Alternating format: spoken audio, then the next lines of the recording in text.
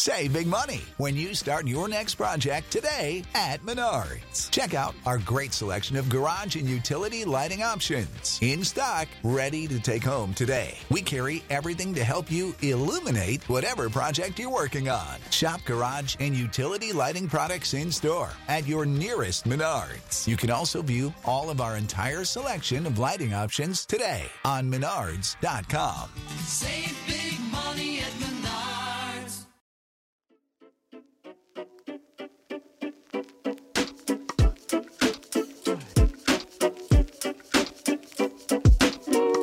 Welcome to The Waves, Slate's podcast about gender, feminism, and this week, hideous men and the lies they tell.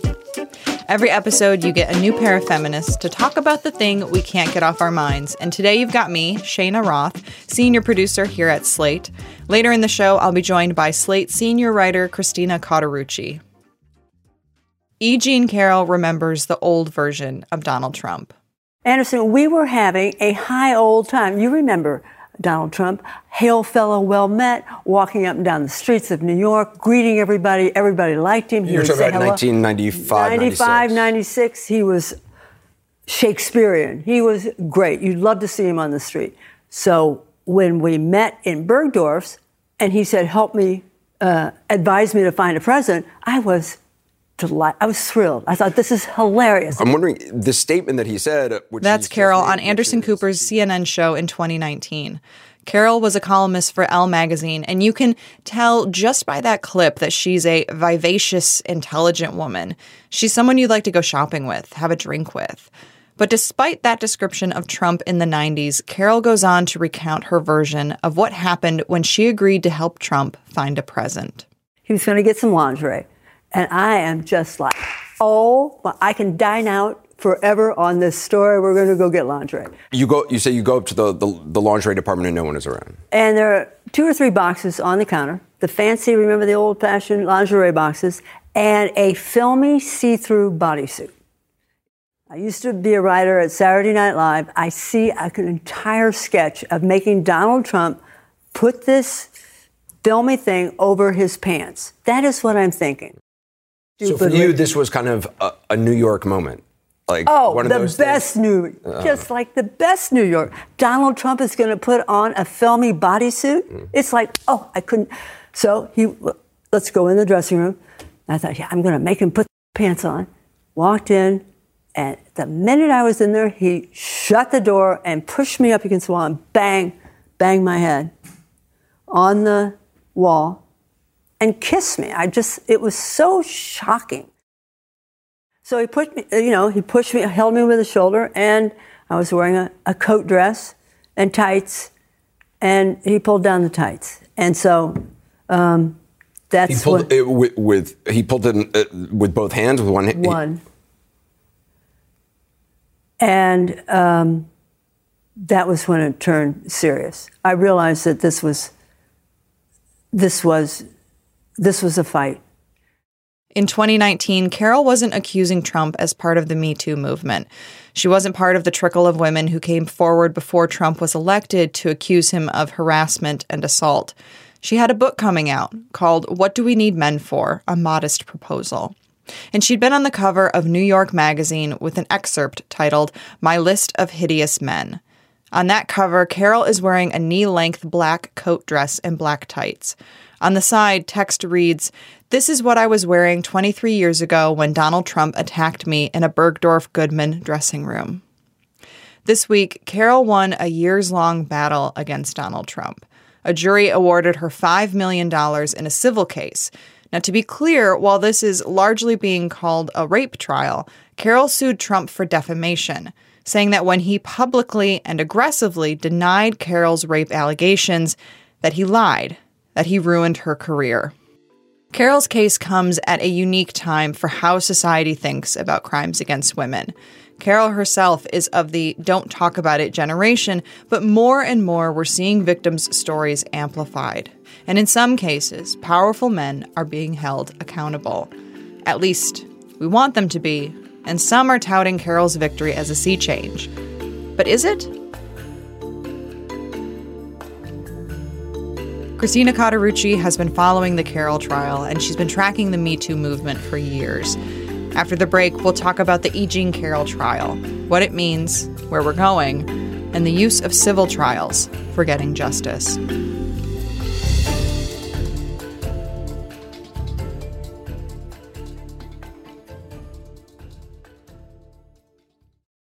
Hey there. If you're loving the show, please consider subscribing to our feed. You'll get new episodes of The Waves every Thursday. And while you're scrolling around our feed, you should check out some of our other episodes too. Recently, we've been talking about protecting your kids from diet culture, how to make friends as an adult, and what it's like to be a character actress in Hollywood. For the ones who work hard to ensure their crew can always go the extra mile, and the ones who get in early so everyone can go home on time, there's Grainger, offering professional-grade supplies backed by product experts so you can quickly and easily find what you need. Plus, you can count on access to a committed team ready to go the extra mile for you. Call, click Grainger.com, or just stop by. Grainger, for the ones who get it done.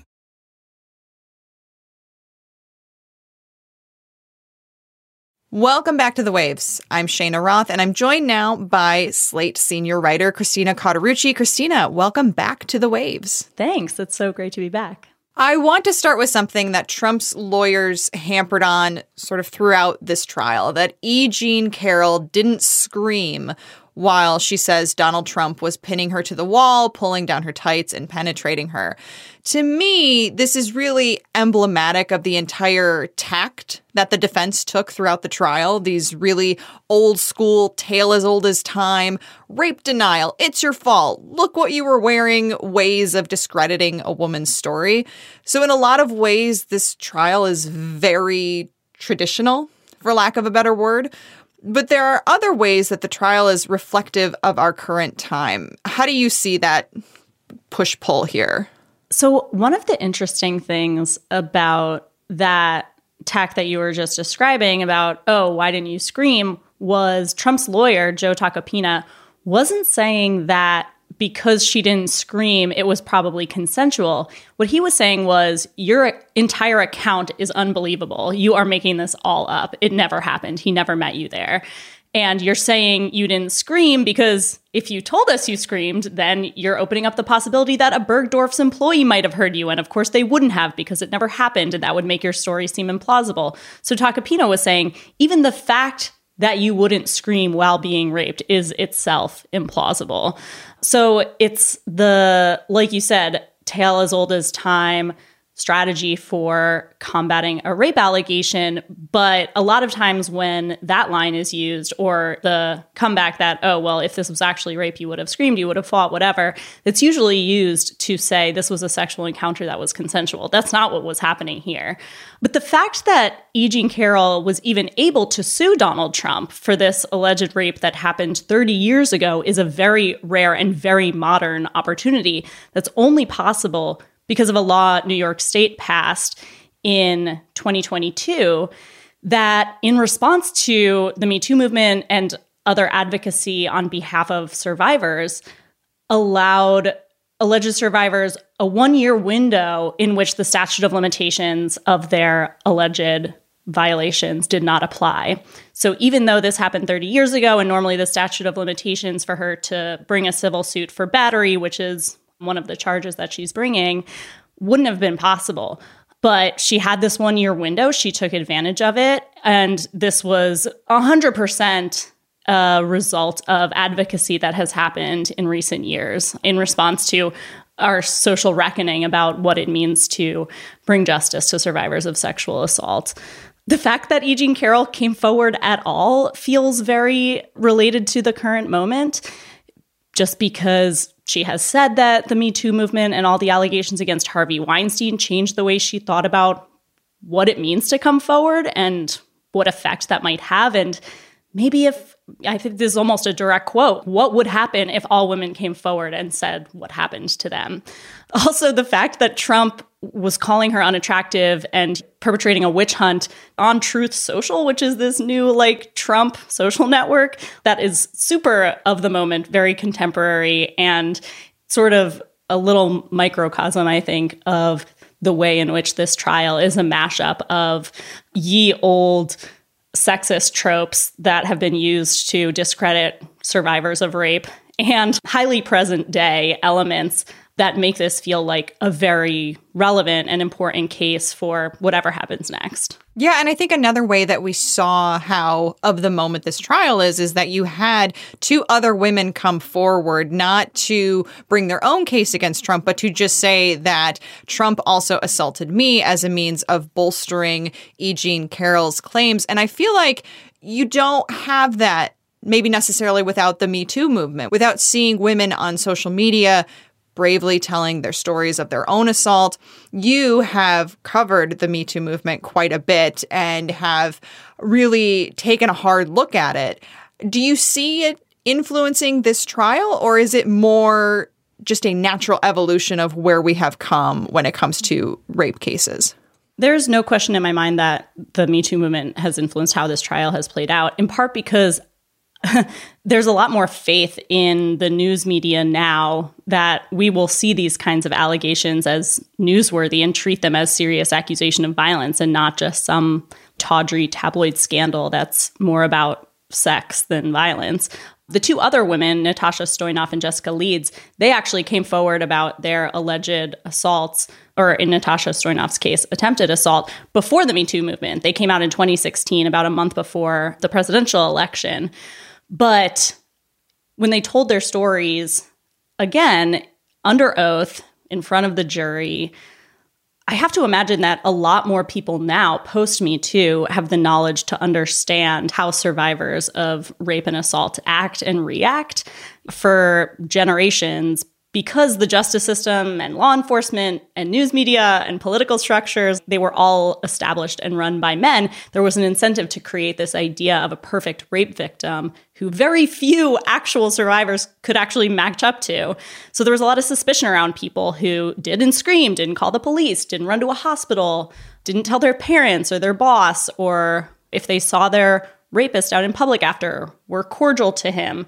That idea was really deeply ingrained in the public psyche and also in law, such that in a lot of places, it couldn't be considered rape if it wasn't violent, for instance. But because of the Me Too movement, and I credit Christine Blasey Ford in the Kavanaugh hearings with this too, there are a lot more people who can now hear those notes of skepticism that are being raised by Joe Tacopina, who was really hammering on how strange it supposedly was that E. Jean Carroll wouldn't have called the police. And they might think, you know what, I can actually understand how she might not have thought the police would have done anything, or not wanted to spend this next several months of her life reliving that moment and telling dozens of different people who were poised to disbelieve her what had happened, just to have them make her feel like it was her fault. And maybe it doesn't seem that far-fetched that she might have just wanted to put it behind her. That's not suspicious. I think it's because we heard from so many survivors of harassment and assault during the Me Too movement that it's driven home not just how common these kinds of violations are, but also how many different ways there are to respond to them in the moment and afterwards. So I imagine that for members of the jury, but also members of the public who are following this trial, it'll affect how they interpret her allegations. I also think it affected how E. Jean Carroll saw that incident too. She didn't come forward until after the Me Too movement. And even over the course of several months of sort of reiterating her story in a variety of news outlets, it felt like the way she interpreted it was changing too. I think she has said that she tried not to think about it for a really long time. Even in the moment after it allegedly happened, when she reached out to these two friends, the response of one of them was, what just happened to you was rape, because she was kind of trying to play it off as a joke to make herself feel better. The other friend said, yeah, but Trump is going to bury you in lawsuits. This was way before he was president, but he was a very powerful real estate magnate and a public figure. That person was probably right and still is. And E. Jean Carroll, this is the defamation part, has been inundated with insults, threats. She lost her job. So I think it changed the calculus for E. Jean Carroll of, is it worth it to risk all that? It was probably related to the Me Too movement and the fact that Donald Trump became president, and what an insult that must have been to see her alleged rapist reach that position of power, even after dozens of other women had shared similar stories about him. I feel like just because of who E. Jean Carroll is personality-wise, she may be one of the most important people to have ever come forward and accuse someone of rape. And I say that because she does not come across as what the perfect rape victim or the perfect victim of assault, because she is a very boisterous, she's funny, she is a very big personality. And when she talks about what happened, particularly when I think back to the Anderson Cooper interview that she did in 2019, a lot of her story, she's laughing. She's got tangents. She's talking about how Donald Trump was bigger than life. And wouldn't this be a fun story? And then how it changed on an instant and she couldn't believe it. And you see somebody whose coping mechanism is humor. And I feel like we don't see that publicly enough. And I think that's important for people realizing that there's so many different ways to deal with this type of trauma. Totally. And she was a public figure too at the time. She hosted, I believe it was a talk show on TV. She was a Vice columnist for many years. She had really honed this voice and was somebody who had a lot of experience speaking in public. And so unlike the other accusers who have come forward with stories about Donald Trump, she had experience making stories into sort of bite-sized anecdotes that are digestible and fun to consume for people. And so you're right, she does use a lot of humor. She did that on the stand too. You know, when her own legal team, when they were direct examining her, they were trying to bring up a bunch of things. This is a very common legal strategy that the defense might bring up to try to discredit her. So they were saying, what would you say to somebody who said, oh, you did this all for attention or whatever? And she said, I would much rather have attention for making a great 3-bean salad. It's not something that I would want to be known for having survived a rape. Because of her personality, I mean, to me, it makes things feel very believable. It makes her seem more credible because she's not trying to hide that part of herself. It also makes a lot of sense to me why she might be the kind of person who would want to put this behind her and not make it into a big thing at the time, tell the police about it, and become a public figure who is known for this. Because for her, she had cultivated this image, both in public and for herself, of being very strong and indomitable and also flirty and casual. And which isn't to say that being raped would negate any of those things, but there is a sense and a tendency that has been encouraged in terms of our interpretation of rape victims, that it is something that makes you seem weak, makes you seem like maybe you brought it upon yourself, or once you try to bring forward an allegation, you're unserious and you're overly dramatic, and it changes the way people see you. And so it's actually been really powerful for me to watch the way she's leaned into this story over the past 3 years since she came forward about it, and not tried to hide the part of her personality that still is able to joke while sharing an incredibly painful story. We're going to take a break here, but if you want to hear more from Christina and myself on another topic, check out our Slate Plus segment. Today, we're talking about Marla Maples and another great piece from Christina called Not My Type. You won't want to miss that.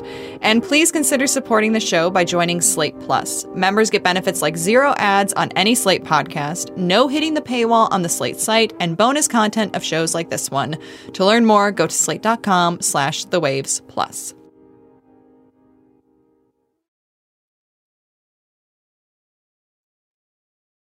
Welcome back to The Waves. I'm Shayna Roth, and I'm joined with Slate senior writer Christina Cauterucci.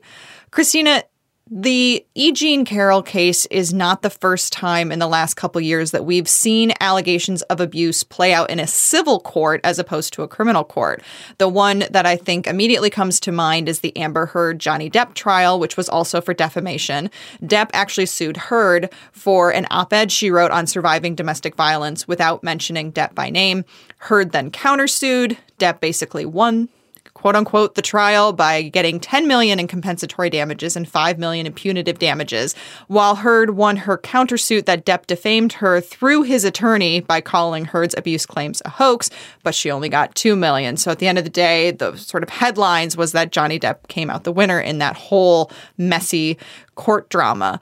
Christina, what do you make of these very public uses of the civil court in cases of rape and domestic violence? It really just goes to show that our current systems of law enforcement and so-called justice are failing survivors of gender-based violence. They're just not set up to deal with these cases.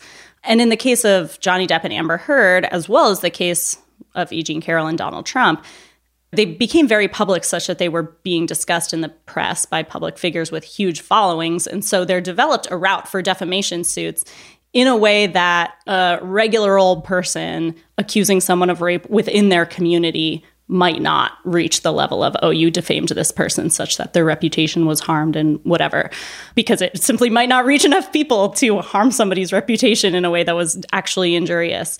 But the way that Johnny Depp was able to weaponize the defamation charge against Amber Heard was extremely troubling. The verdicts were disturbing, and the public discussion around it was too. I mean, loads of Johnny Depp's fans came out to smear Amber Heard.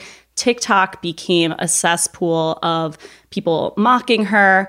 This would all suggest that a survivor of gender-based violence can never speak about what happened to her without the risk of being sued for everything she's worth and having the result depend on whether or not a random sampling of her peers, which is what a jury is, for better or for worse, believes her story, which we know that for all the accomplishments of the Me Too movement, people are often primed to disbelieve a woman who alleges domestic violence or sexual assault. So it's extraordinarily worrisome. It will absolutely have a chilling effect on people's willingness to share information about what they've been through. One could also say the same for alleged perpetrators, that they can't defend themselves from spurious charges without risking a defamation suit. I don't want to say that that is a frivolous concern. I think it absolutely is, and people should be able to defend themselves from lies that are being spread against them. But it still is the case. The Johnny Depp Amber Heard case is very different from E. Jean Carroll and Donald Trump in ways that I'm sure we'll get into next, just because of who Donald Trump is and who E. Jean Carroll is. But it's still the case that the system is set up to favor alleged perpetrators of gender-based violence. We still live in a sexist society. Not to mention, it also depends on what kind of a judge you get. The judge in the Donald Trump, E. Jean Carroll case has really had no patience for Trump's attorney trying to reiterate the same point over and over again about why didn't she call the police or whatever. He's been very impatient with Trump's attorneys waffling on whether or not Donald Trump is going to testify. He's gotten mad that Donald Trump was posting on Truth Social about the case, which you're really not supposed to be trying to influence the jury from your personal social media accounts while the case is in progress. So that was lucky. It feels like the judge has a really level head about this kind of stuff. You can imagine that a judge that was predisposed to the worldview that is skeptical of alleged survivors of sexual assault might react very differently to a case where there is some wiggle room in terms of how the facts and evidence are being interpreted and what gets brought forward or not. So sort of jumping off of that, you had a great piece that I want to dig into about the Carroll and Trump trial titled Lie Detector. Donald Trump, I think it's fair to say, is a notorious liar. There have been research done about how many lies he told throughout his presidency. It was in the dozens per day. And in your piece, you talk about how this trial all comes down to who the jury believes, Carroll or Trump. And this isn't unique to this trial. This is what happened in the Amber Heard Johnny Depp trial. This is what's going to happen in this trial. This is what happens in all of these cases where you don't have a lot of physical smoking gun evidence. It comes down to who the jury believes. But here, one of the parties is an infamous liar. So talk us through what you were hoping people got out of that piece. So first of all, this case is different from a criminal trial where if there's not a lot of evidence, it's very likely the defendant will be deemed innocent just because you have to prove it beyond a reasonable doubt. A civil case, a personal lawsuit, which is what this is different. The jury is ruling based on a different burden of proof, which is known as preponderance of the evidence. Basically means that if even 51% of the evidence would support Carroll's claims, the jury should find in her favor. So you're basically just judging two claims against each other, and whichever has the most evidence, that thing wins. It doesn't have to be beyond a reasonable person's ability to doubt it. So when I thought about this, that question of who does the evidence support just seemed completely ludicrous to me. Obviously, I'm glad it's all being heard out in court, but really 100% of this case, as you said, is about who is lying here. You have two stories. One is backed up, Carroll's side, by two contemporaneous witnesses who said she reached out to them right after the rape, plus two other women who said he did versions of the same thing to them in forcing himself on them sexually. Plus, there's a video that was able to be introduced into evidence, the Access Hollywood tape, where he is caught on a hot mic saying he does it. And when you're a star, they let you do it. You can do anything. Whatever you want. Grab him by the pussy. I can do anything. The other side is one of the most lyingest public officials this country has ever seen, who didn't even bother to mount a defense. Literally, the defense rested when it was their turn. They didn't bring a single witness. Donald Trump didn't even show up. If you're judging the relative credibility of these two people, it's just not a contest at all. And so when I wrote that piece, I wanted to point out that this could be a way in which Trump's reputation and history of lying and misogyny actually catches up with him if the jury takes all of that into account in the evidence that has been produced. It's not just about this specific allegation and what he has to say about that. The jury really has to make an assessment of the character of the two parties in the case because they have to decide who to believe.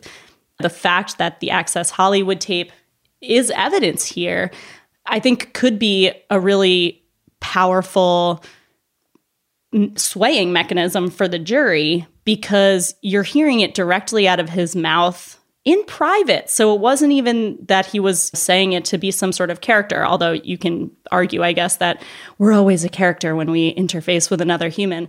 But it doesn't feel like Donald Trump is even trying to prove himself to be someone who wouldn't do this. And if you're wondering who has the incentive to lie here too, it's not E. Jean Carroll. It's not the two women who put their lives on hold to show their faces in a courtroom to say, actually, he did something very similar to me, although it wasn't rape. It's Donald Trump. And is he somebody who has proven himself to be truthful and coming at an argument in good faith? Does he seem actually disgusted by this crime, or does he actually seem like he doesn't care about it? The tape of his deposition, which we'll talk about in the Slate Plus segment, really shows that he doesn't really seem to care. And he is not even able to disavow sexual assault as an act. And so it's just funny to me to think that this jury is going to be asked to sit down and solemnly contemplate the question of, do we think Donald Trump is lying here? So the jury did come back in this case, and they found that Carroll was telling the truth, and they sided with her.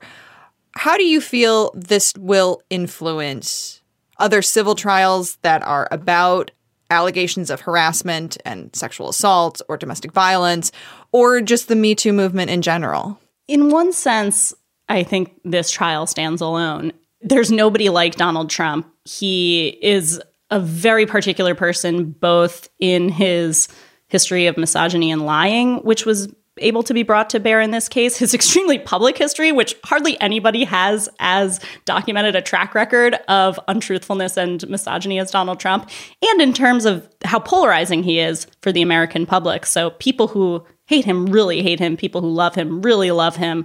It's really a crapshoot what percentage of those groups you end up having on your jury. But in another sense, the fact that in the face of so much discouragement and threats and insults and being smeared in the press by somebody with possibly the most rabid fan base in America, went ahead and took on one of the most powerful people in America and influential people in America.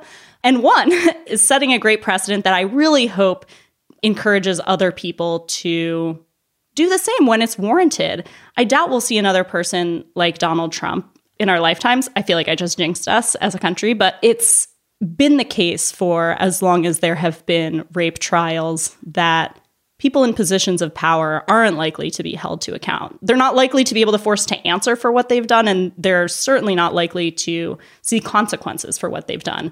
The way Donald Trump approached this case really felt like he did not believe it was possible that he would be able to see a consequence from his action. It's kind of just the way he acts in life, too, as in part because he hasn't seen a lot of consequences. As far as the Me Too movement, I mean, just the publicity that this trial has gotten, the way people have been able to absorb what Jessica Leeds, Natasha Stoynoff, and E. Jean Carroll said on the stand, and how Joe Tacopina tried to discredit them, and the way the jury didn't fall for Tacopina's arguments, I think is powerful in a changing the way people think kind of a way. It's just another reminder that, again, there are a lot of different ways to react to an alleged sexual assault. There's a lot of different reasons why people might or might not come forward. And it's really heartening to me that the jury here saw through the skepticism from Trump's side and ruled in a way that I thought did justice to the evidence that was brought forward by E. Jean Carroll. Christina Cauterucci, senior staff writer for Slate. It is always a pleasure to have you on The Waves. Yeah, it was great to be here. Thanks, Shayna. That's our show this week. The Waves is produced by myself, Shayna Roth, and Tori Dominguez. Daisy Rosario is senior supervising producer at Slate, and Alicia Montgomery is vice president of audio. We would absolutely love to hear from you. Email us at thewaves@slate.com. The Waves will be back next week. Different host, different topic, same time and place.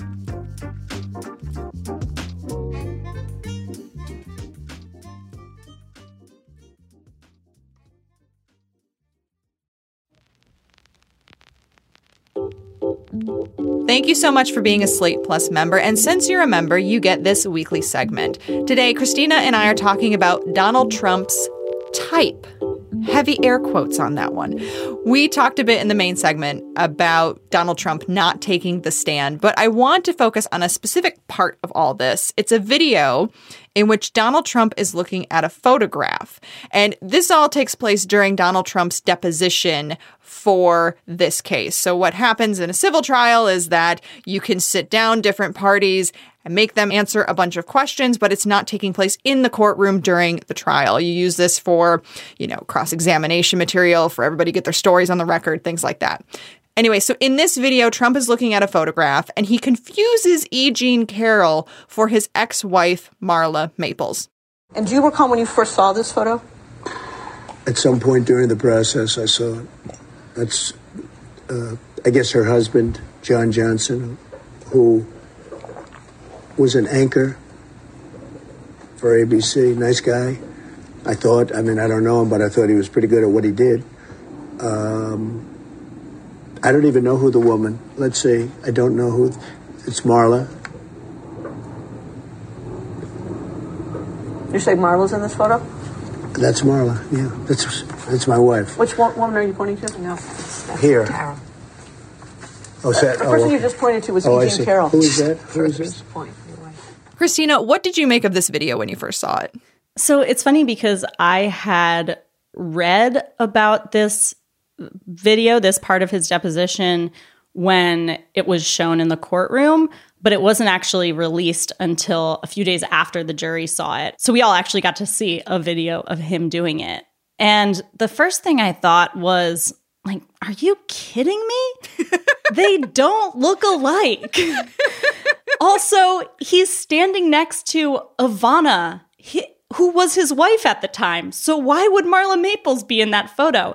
The other thing is, before he tries to identify the person who is E. Jean Carroll, but who he calls Marla Maples, he says, oh yeah, that's John Johnson, E. Jean Carroll's husband. So why would it be Marla Maples next to E. Jean Carroll's husband? So it's like clearly kind of funny, also disturbing. But then the more I thought about it, the more I was like, I actually don't believe he thinks that was Marla Maples, because this photo has been circulating ever since E. Jean Carroll made her allegation against him, because she had said, oh, we ran into each other at this department store and we recognized each other because we had met before. Also, we're both sort of public figures in New York, blah, blah, blah. We were talking. He said, I had never met her before in my life. That part is a lie. So then I don't know if she produced or somebody produced this photo that shows both of them talking to each other as sort of proof that, yes, they had met. This photo was taken in the 80s. She said the attack took place in the 90s. So he's had years to look at this photo. 100% his lawyers have showed it to him and said, they're going to bring this up at the trial. This is you talking to E. Jean Carroll. So what could he be thinking? I have a couple theories. One is that his lawyer said, just say you don't even recognize who that person is. And so he, as you heard in the clip, starts to say that, oh, I don't know who. But then did he maybe forget that he was just supposed to stop there and he can't stop talking? So then he said it was Marla Maples as like trying to be like, oh, I actually can't tell women apart. All like blonde women look the same to me. Or did he just not remember at all any kind of strategy? That was just some of our Slate Plus segment. If you want to hear the whole thing, go to slate.com/thewavesplus to become a Slate Plus member today. Slate.com/thewavesplus.